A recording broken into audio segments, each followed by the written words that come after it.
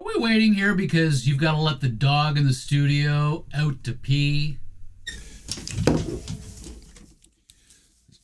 See, I wish we had that thing from CES. Oh, the Wazen, the automatic dog door opener, so that you didn't have to get up and we'd all have to sit here waiting for you. I know, I hate doing that. I really, it's bad in the middle of the night. The dogs decide they have to go out. Schmooze the other day she got into something. She was eating something, so she had diarrhea. So every 20 minutes, I'm trying to fall asleep, and no. You do realize, though, that if I edit out most of your complaining about your bodily functions, chances are really slim this is making it into the show this week.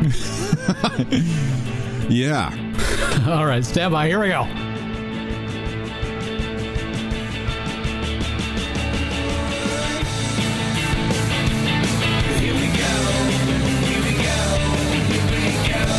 Live from Studio 3B, now with 1.2 billion subscribers on iTunes, Spotify, and GeoCities. This is the world's most popular podcast with Alan Cross and Michael Hainsworth, featuring musical guest Sting. The passing of a percussion legend. We'll look back at the death of Rush's Neil Peart. CBS's streaming service boldly goes where the Star Trek franchise has gone before, but will bringing back Jean-Luc Picard overcome streaming subscription fatigue? I hope so, but I don't have a lot of confidence. Plus a gadget from the music industry's equivalent to CES that spouses of guitarists everywhere will probably, we think, appreciate. And now, ladies and gentlemen, Alan Cross and Michael Hainsworth.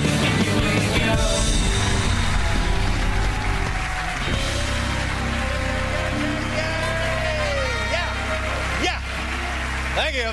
Here we go. Our next guest is one of the greatest drummers in all of rock and roll, and he is currently on tour with his band Rush, who just released a 30th anniversary edition of their seminal album, Moving Pictures. Ladies and gentlemen, now afterwards, everybody gets a ride in Neil's time machine, so hang around for that. Please welcome, for the finale of Drum Solo Week, Neil Peart.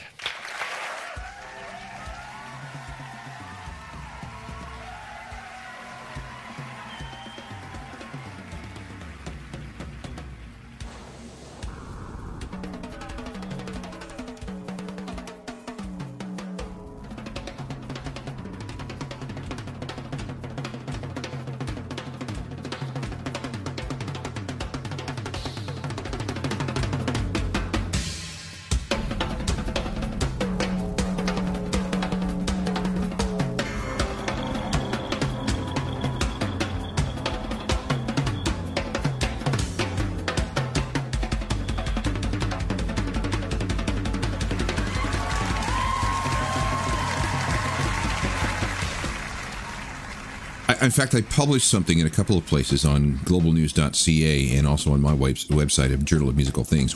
It's a layman's guide as to why drummers all over the world thought he was the greatest thing in the world, the greatest thing ever. You know, there's this joke.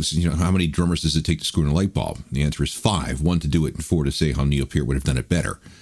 That's pretty much sums it all up. I always assumed that the lyrics that came out of Geddy Lee's mouth in Rush was Geddy's writing, but it was the drummer, which is weird because aren't the drummers supposed to be the dumb guys in the band? Well, this is the point. This is why Rush was so appealing to nerdy guys, because A, they rocked really well. B, they were all virtuosos at their instruments. And C, they were intelligent. You know, they talked about things that nerdy guys like to talk about. Like, hang on, back up. Let me help me understand this. Are you telling me that a fan of Rush back in the day, the long-haired freak, the guy with the mullet, the guy that scared straight-laced me in high school, that guy was actually a nerd? No. We nerds, chances are we had short hairs because we were good boys, and we're almost all boys because there are very few female Rush fans, or have been traditionally. That's the joke. No, we got good haircuts because we wanted to please our moms and grandmothers. So not the stoners, not the long-haired guys. These were the guys who would point to Rush and say, look, you can rock and be brainy at the same time. And okay, so prove that to me. Prove to me that Rush was a brainy band, because I never really got that impression despite the lyrics. It began in earnest with the fourth album, which was called 2112. It was released in 1976. It was a make-or-break album for Rush.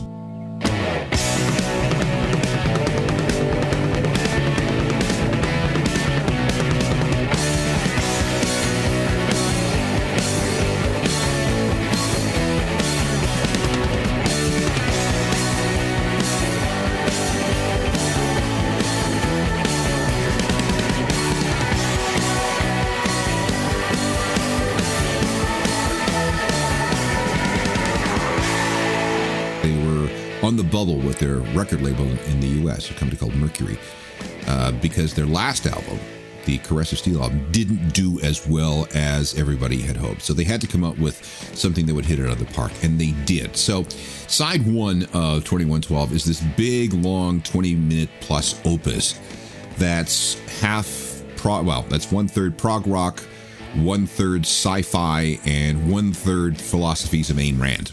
You know, this is not the kind of stuff that normal bands write about. And they did it in a way. I mean, there were bands like King Crimson and Yes and a few others, but they seemed to be leaning, they didn't rock as hard, you know, with the big guitars and the big drums. And again, you got to really understand that Neil Peart's drumming was such a big part of what was attractive about Rush, because nobody played like this guy. When you're in a power trio, you have a lot of space to fill. Each musician has a lot of space to fill. And Alex and Geddy and Neil understood that, and they each found the perfect balance between the three of them. Like, none of them stood out, because they were all awesome. So if you went to, you know, best guitar players poll, you know, there would be Alec Lifeson. Went to best bass players polls, there would be Geddy Lee. And he went to drummers polls, always Neil Peart.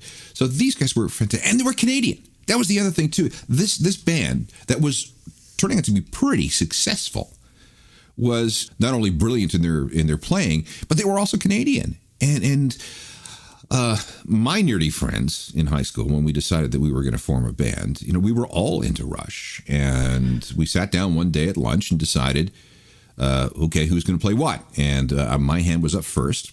I wanted to play drums, and I wanted to play drums because of Neil Peart. You mentioned that glorification of Rush. When I was in school, we didn't join a band.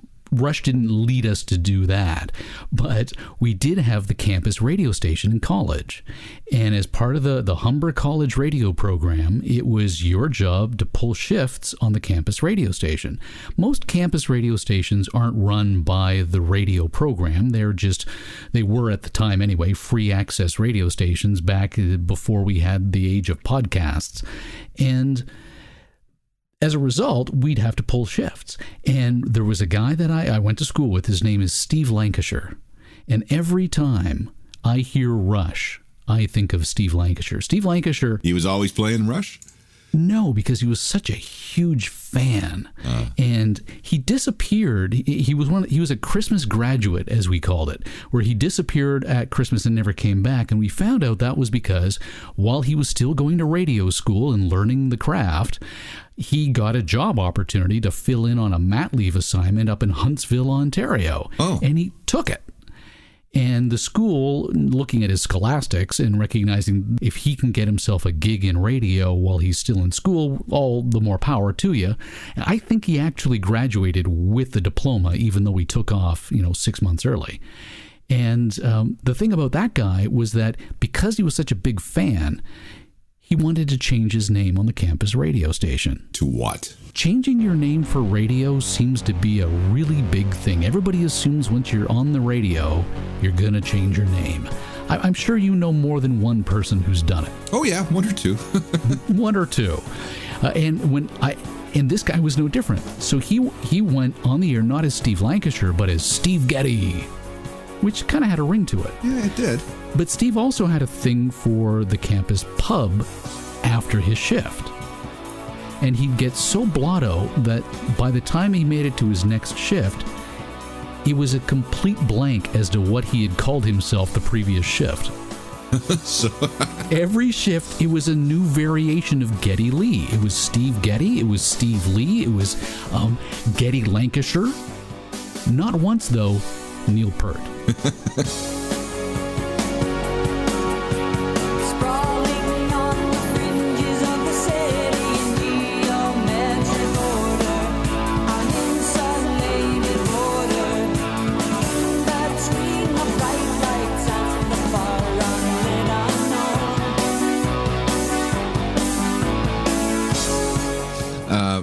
Just as a side note here, it used to be back in the days, especially of AM radio, that if you were hired to fill a shift, you were hired to replace somebody, they had a jingle package around the person who you replaced.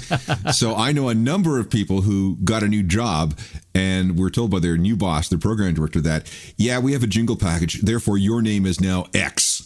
Well, that's not my name. No, but we got the jingles to go along with it. So you are no longer, Henry Lancashire. You are now Brad Williams. Oh, okay. Don't forget it. All very generic white names. Oh, yeah. And wherever possible, 2 first names. Mark Richards, CKLW. Yes, the TV version of that, I was visiting a small town TV station, making an appearance on a morning show, and the woman who was doing the weather had mentioned to me that the giant mural on the side of the TV station that had the anchor, the co-anchor, sports, and weather, that it wasn't actually a picture of her. She was Indian. The previous person was also Indian. Oh, God, no. So they didn't feel the need to change the picture on the side of the freaking building. No, because, well, they're all the same. She's like, I've been here 2 years. Oh.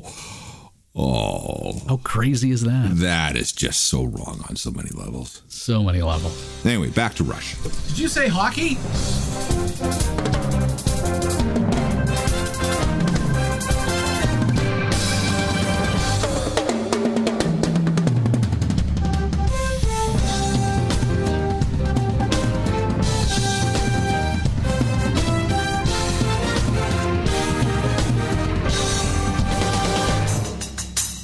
I've got so many stories. I never met Neil in the 40 plus years I was a Rush fan. I came close once. I used to teach at a drum store called Drums Unlimited. This was at Main and Inkster in Winnipeg. I know you told us the story one time about your favorite student. She was quite milfy. She was not. She was she was older but had no sense of rhythm. None at all. Are you suggesting that translates into no sense of other things? Perhaps. I've put her out of my mind because she was difficult. So the guy who owned the store was a guy named Kerry, and I was teaching one night, and Rush was in town at the Winnipeg Arena. And he said to me, I bet you cannot get Neil Peart to sign a drum head that we could put up here in the store. And I said, challenge accepted.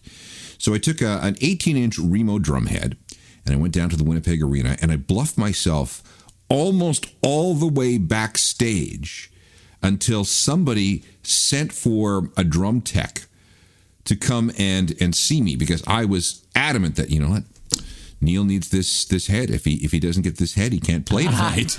Now, not knowing that when you go on tour, you have 1,000 of these heads in reserve because you are going to break them and because, you know, they are going to go out of tune. So after being very, very adamant, somebody came up to see me, and I explained what the situation was, and he just kind of shrugged his shoulders and went back. And 5 minutes later, I get a drum head back, 2 Drums Unlimited from Neil Peart. Wow. That's the closest I got to him. That's not bad, though. Yeah. And that was 1983-ish. And that was when I was working, I could take $5 per kid, because I think it was $10 for half hour. I could take $5 per kid, or I could bank all my earnings and take it in gear. So what I ended up doing was not being paid for everything, and ended up exchanging my services for a giant Tama Imperial Star set, silver, of course, 24-inch kick drums, 2 of them. That was very close to what Neil Peart was playing at the time, between 81 and 83. So I still have that kit in the basement. Yeah, most of my high school summer job type money went right back into the computer store at which I worked. Yeah, I can see. Well, see, my money went right back into the drum store where I worked. Commodore Amiga 500, man. God, what a sweet machine that was. Hello. Mike, I hear you got one of the new Commodore Amigas. Hey, it's printing the club newsletter right now. So you have time to talk. The Amiga has multitasking, Jack. While it's printing, I'm working on my video. Your video? Well, sure, I've got it hooked into my VCR. I've got myself animated over taped images. Nice music. 4-track synthesizer, stereo sound. Try that on your monochrome Mac, Jack. Jack? The new Commodore Still Amigas. there? Only Amiga makes it possible. Probably cheaper than my 11-piece Tama Imperial Star. Yeah, and that's the funny thing about it is as much as computer geeks get ribbed for the cost of their hobby, my wife comes home after girls' nights complaining about friends who have husbands with cars in the garage that are up on blocks from 1972 that are still about $12,000 away from being fixed. Oh, yeah. And other people who have other hobbies like renovations and... Yeah. You know what I'm doing right now? I had to interrupt to come on and do the podcast. I bought a new resonance-free stereo stand for my high-end thing down in the basement. So You mean such that no matter how much vibration comes off the speaker cabinet, it doesn't get translated into the floor or something? Doesn't get translated into the floor, doesn't get translated into the turntable. It is super, super isolated. And I can't wait to put everything all back together. I have one more shelf I have to put back together. Now, our ace producer, Vanessa Azzoli, is presently dealing with the chaos that is similar to the CES chaos you and I dealt with, but she's at NAMM. N-A-A-M, is it? Or N-A-M-M? National Association of Music Manufacturers, yeah. So this is the CES of the music industry, basically. Is that right? Essentially, yes. Did you see the link to the cool new toy that she found? NAMM is huge. There are so many things there. I mean, sure, you got new guitars, you got new amps, but you also have all the new electronics and all the new doodads that go along with making music. I wonder if maybe next year it should be that instead of CES? You know what? It's in California. I would not say no because, one of the things that they have that you would like is all the studio gear. Yes. Well, then that's part of the problem is the Geeks and Beats bank account would be drained almost immediately. Well, immediately because we would, both of us, not just forget the Geeks and Beats bank account, our personal bank accounts, because I'd see stuff that I'd, never knew I needed and have to have it. You're not a guitarist, I know that. No. But Vanessa has found the Boss Waza Air revolutionary new way to experience a guitar. Okay, what's that?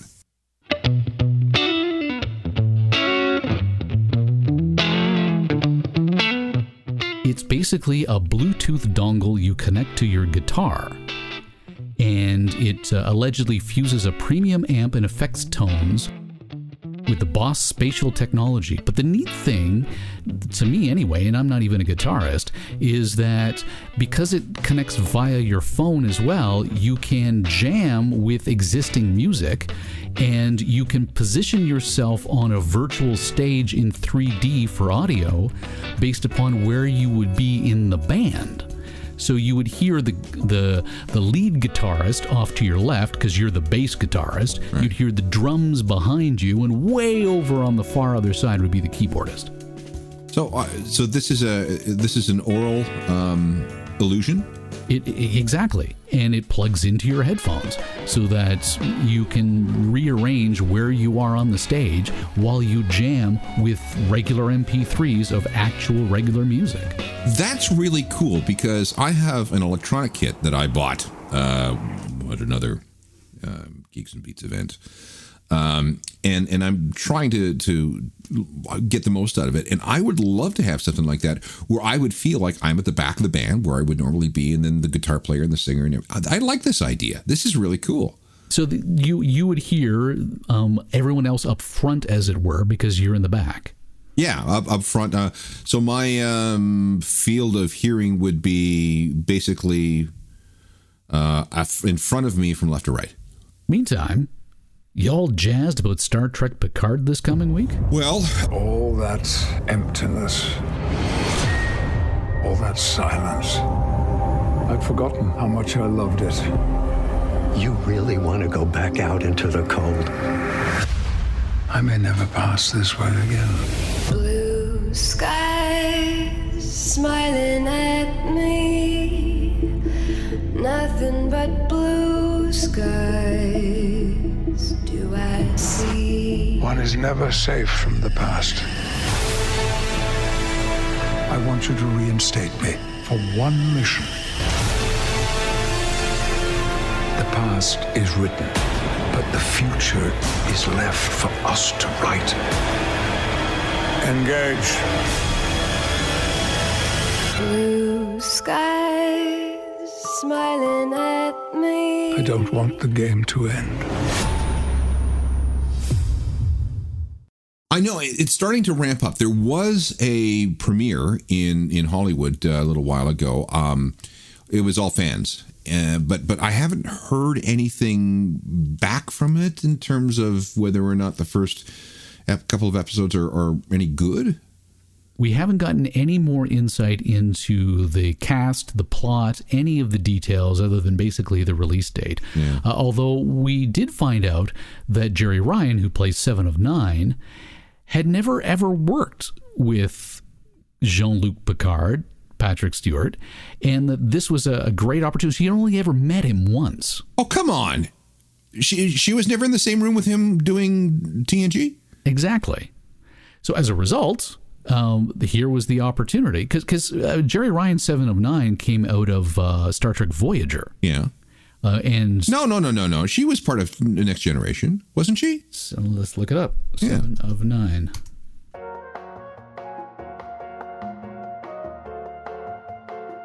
Nope, Voyager, dude. Really? Yep. She was a former Borg drone who joined the crew of the Federation starship Voyager. Her full Borg designation is?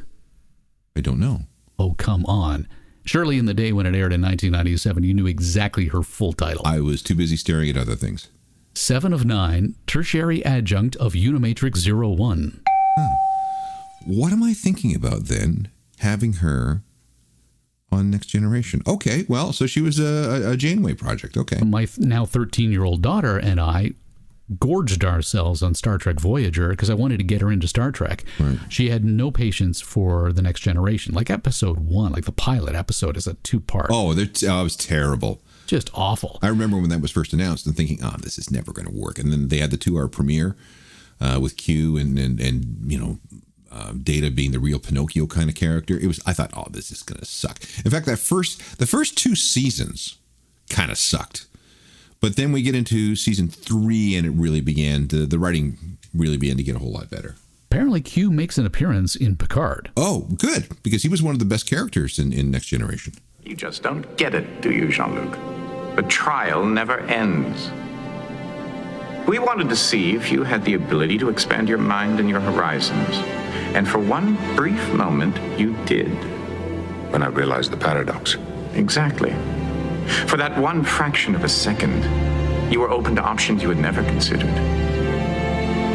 That is the exploration that awaits you. Not mapping stars and studying nebula, but charting the unknown possibilities of existence. Q, what is it that you're trying to tell me? Very much so. For someone who is so dialed into Star Trek as I thought you were, you know absolutely nothing about this. No.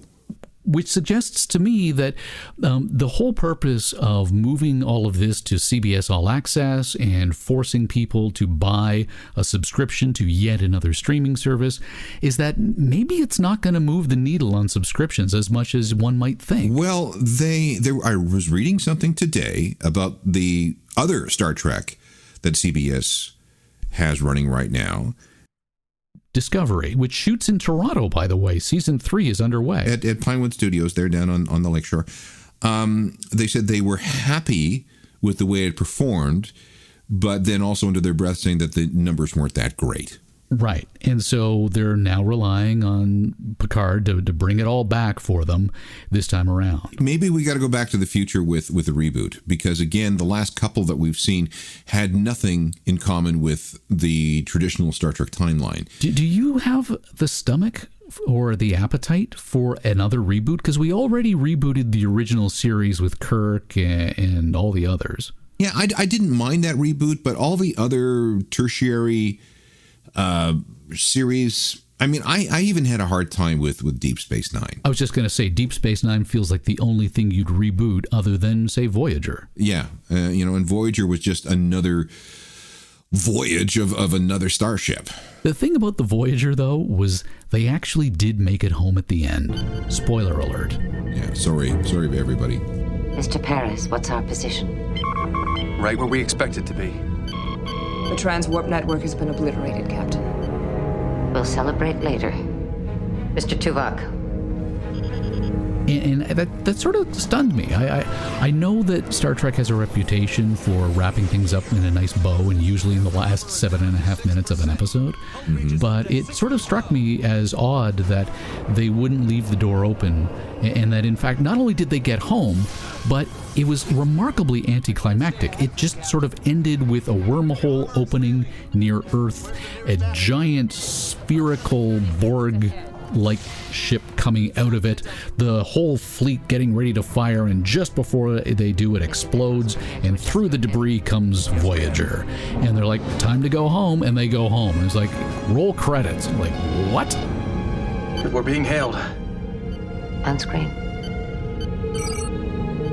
Sorry to surprise you. Next time we'll call ahead.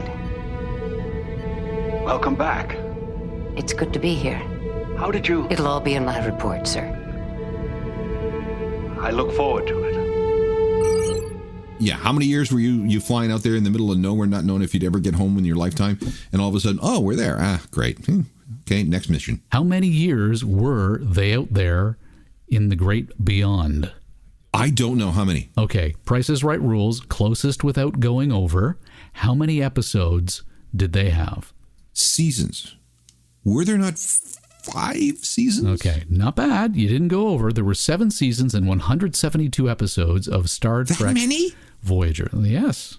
Okay. It aired between 1995 and 2001. I have to confess, I think Star Trek Voyager is perhaps the best version of Star Trek out there. After what? Next Generation or period? Period. No. Next Generation. The writing was remarkable. It was very human. It didn't have the Pinocchio-like issues associated with Data, even though we had 7 of 9 sort of fulfilling that role to a degree. It was very well written, and the neat thing about it is the graphics were really good. It was one of the first Star Trek series where we really started to see computer-generated animation on a regular basis in the world of television. Although, admittedly, by and large in the Star Trek universe, that CG was mostly laser blasts and weird lightning effects. Yeah. That one lightning effect.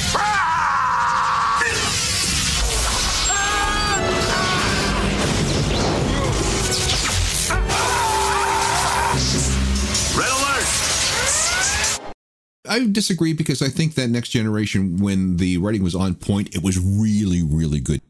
Journey to a sci-fi utopia where poverty, racism, and war are things of the past. And forget the original Star Trek's miniskirt boys club. She does a good job, all right. It's just that I can't get used to having a woman on the bridge. Because on this Enterprise, the future is woke. Klingons appreciate strong women. We no longer enslave animals for food purposes. I've decided to allow my child to choose its own sex and appearance. At least most of the time. Okay, well, at least things are better, right? I mean, the ladies aren't all stereotypical anymore. I never met a chocolate I didn't like. Damn it, Troy! I can never remember the name of the episode, but Picard's on the bridge. He gets zapped, and he's rendered unconscious for 20 minutes. Meanwhile, in his head, he lives an entire lifetime on another planet. Right. And then he wakes up and he realizes that I've only been gone 20 minutes. Well, I've been gone actually for 40 years. Right, and he's been married, he's had a wife, he's had a life. Mm-hmm. and then 20 minutes later, he's back to where he was before. That would screw with you, I can only imagine. I would need a vacation. After that, I need a little time to finish. I thought you were going to cite the episode where he was tortured with the... There are 4 lights! Right. Yeah. That's one of the all-time big... It is. Episode. Sir Patrick Stewart admitted recently that he almost passed up Star Trek altogether. Yeah, it was beneath him. He was a classically trained actor, and he did not think that he belonged in a sci-fi show. As a matter of fact, everybody, first 2 seasons, thought he was a real stick in the mud, because he was acting on the set the way he would have backstage at Stratford at the Globe Theatre. There's no fooling around. There shall be no, dilly-dallying. We are here. We are actors, and we are here to do a job. And then he eventually lightened up after a while. You know who else needed to lighten up a little bit? In the Star Wars universe, Obi-Wan Kenobi. Alec Guinness hated the character of Ben Kenobi. Yeah, I remember that. A kid came up to him boasting that he had seen Star Wars 100 times and asked for his autograph. And Alec Guinness turned to him and said, "I'll give you an autograph if you promise to never see the movie again." But didn't he get some weird back end on that and made more money than anybody else in the cast? That doesn't surprise me at all. The financials for Star Wars were all over the map. It was the big reason why George Lucas managed to be as successful and powerful as he is because the studios didn't think there was anything of it and basically gave him all the merchandising rights. Yeah, and he's made, it's $500 billion worth of stuff so far. I think Harrison Ford was the highest paid member of the staff. Well, he was also the most experienced, and he came from American Graffiti, which was another Lucas production. Yeah, I think he walked away with $1 million. I know that Mark Hamill made less than $400,000. But I was going into Toshi Station to pick up some power converters. Shut up, Wesley. Because he took a back-end deal that was a tiny, tiny, tiny percentage of the gross, and it was $386,000. And then Carrie Fisher made just a little bit more than that. Mark Hamill has retweeted or liked 6 of my tweets so far. No kidding. It's getting pretty serious. Getting back to TV shows for just a second, we will have a review of Avenue 5, which is the new HBO thing that, as we record this, has not run yet. But it features Hugh Laurie as the incompetent head of a galactic cruise ship where things go very, very wrong, and it'll take years for this ship to get home. Bit of an update. The 3 injured passengers no longer injured. Last bit of good news. No. They're dead. Probably should have led with that, Kelly. Right. Maya, you are flexible. You are... Oh, it's broken. Good morning, Captain. Oh, you look haunted. I want answers. What are NASA saying? Is NASA saying? Is it is or are? Is. What is they saying? NASA can offer both expertise and resources. We can. This is the overall cost to NASA. Is that the figure or a phone number we call to get the figure? It looks like a lot of fun. And I'll tell you why, because the creator of the show is a guy named Armando Iannucci. He created a show for the BBC called The Thick of It, which was a political satire comedy that was absolutely devastating. And then once he did that, he went on to create Veep for HBO, which is one of my all-time favorite HBO shows. So if you have him and Hugh Laurie, and by the way, I am still working through my House marathon. I have 66 more episodes to go. You have those 2 people in charge of a TV show. I cannot wait for it. It may take a couple of episodes to find its footing, but that's my new Silicon Valley. This is basically Gilligan's Island, but in space, is it not? It sounds like it. It really does sound like it, except that we've got an entire cruise ship full of people. Or maybe it's a reboot of Voyager. No, because there are some. Apparently, they're up around Saturn. It's only set 40 years in the future. Oh, so they were going to just, it was supposed to be a quick jaunt out to Saturn and back, but then things go wrong, and it'll take years for them on the trajectory that they're on to get back home. Here's one for you. I was hooked on For All Mankind on Apple TV Plus. Yeah, the Apple TV Plus. How did you finish it? Oh, yeah, I got to the end of it, and I didn't realize it was the last episode, and I clicked the button to hit the next one, and there wasn't a next one. There is nothing quite like that feeling of letdown when you think there's more than there actually is, and you've already binge-watched the entirety of the series thus far. Okay, so for people who don't have Apple TV Plus, do the synopsis again. The premise is, what if the Russians were the first to land on the moon? And it led to the space race never ending. And it extends all the way into the mid to late 70s. We're talking Apollo 26, that kind of thing. We're talking about a base on the moon. But it's all done with the technology of the 1960s and 70s. So it doesn't pull off a Space 1999 kind of fantastical feel about it. It deals with all of the real-world logistics of using 1960s and 1970s technology to colonize the moon. In the meantime, it also deals with the issues that were going on of the day. So you still have the Equal Rights Amendment as a topic that comes up, to the point where when the Russians put a woman on the moon, well, of course, now the NASA program needs to have female astronauts, and it talks about all of the back and forth and the social implications of things like that. It deals with gay characters who, back in the 1970s, not in a million years would have come out of the closet at NASA. And it deals with two characters. He's gay, she's a lesbian. They get married just because the FBI is sniffing around. Things like this. So there's a remarkable focus to the series as well as the geeky technical side of things, and I absolutely loved every minute of it. How are the production values? Top notch. You feel like you're present at every launch. I spent a lot of time watching Corridor Crew videos on YouTube, and these are special effects guys, and they break down special effects. They show you how they're done and all of this kind of stuff. I'll tell you this. The vast majority of television content you watch, almost every single frame has a digital fingerprint on it. Almost nothing we consume today that is big budget production, right down to Mindhunter, which is all about chasing serial killers on the Netflix series, entire backgrounds aren't real. It's amazing to see. And so when you see the Saturn V rockets, when you see the mission control, when you see the moon, you feel like you're watching a big budget movie, but it's a television show. All right. I have yet to make the plunge into Apple TV Plus because I got it free for a year because I bought the iPhone 11 Pro out of nowhere. Oh. Bing, bing. Hey, guess what? You get this for free for a year, but give us your credit card now. Yeah, because negative billing, right? So right. I'm getting subscription fatigue. I have subscriptions to so many things. You know, I got Amazon, I got Netflix, I've got a whole bunch of other things, and I'm getting really tired. I look at my credit card statement and go, "Wow."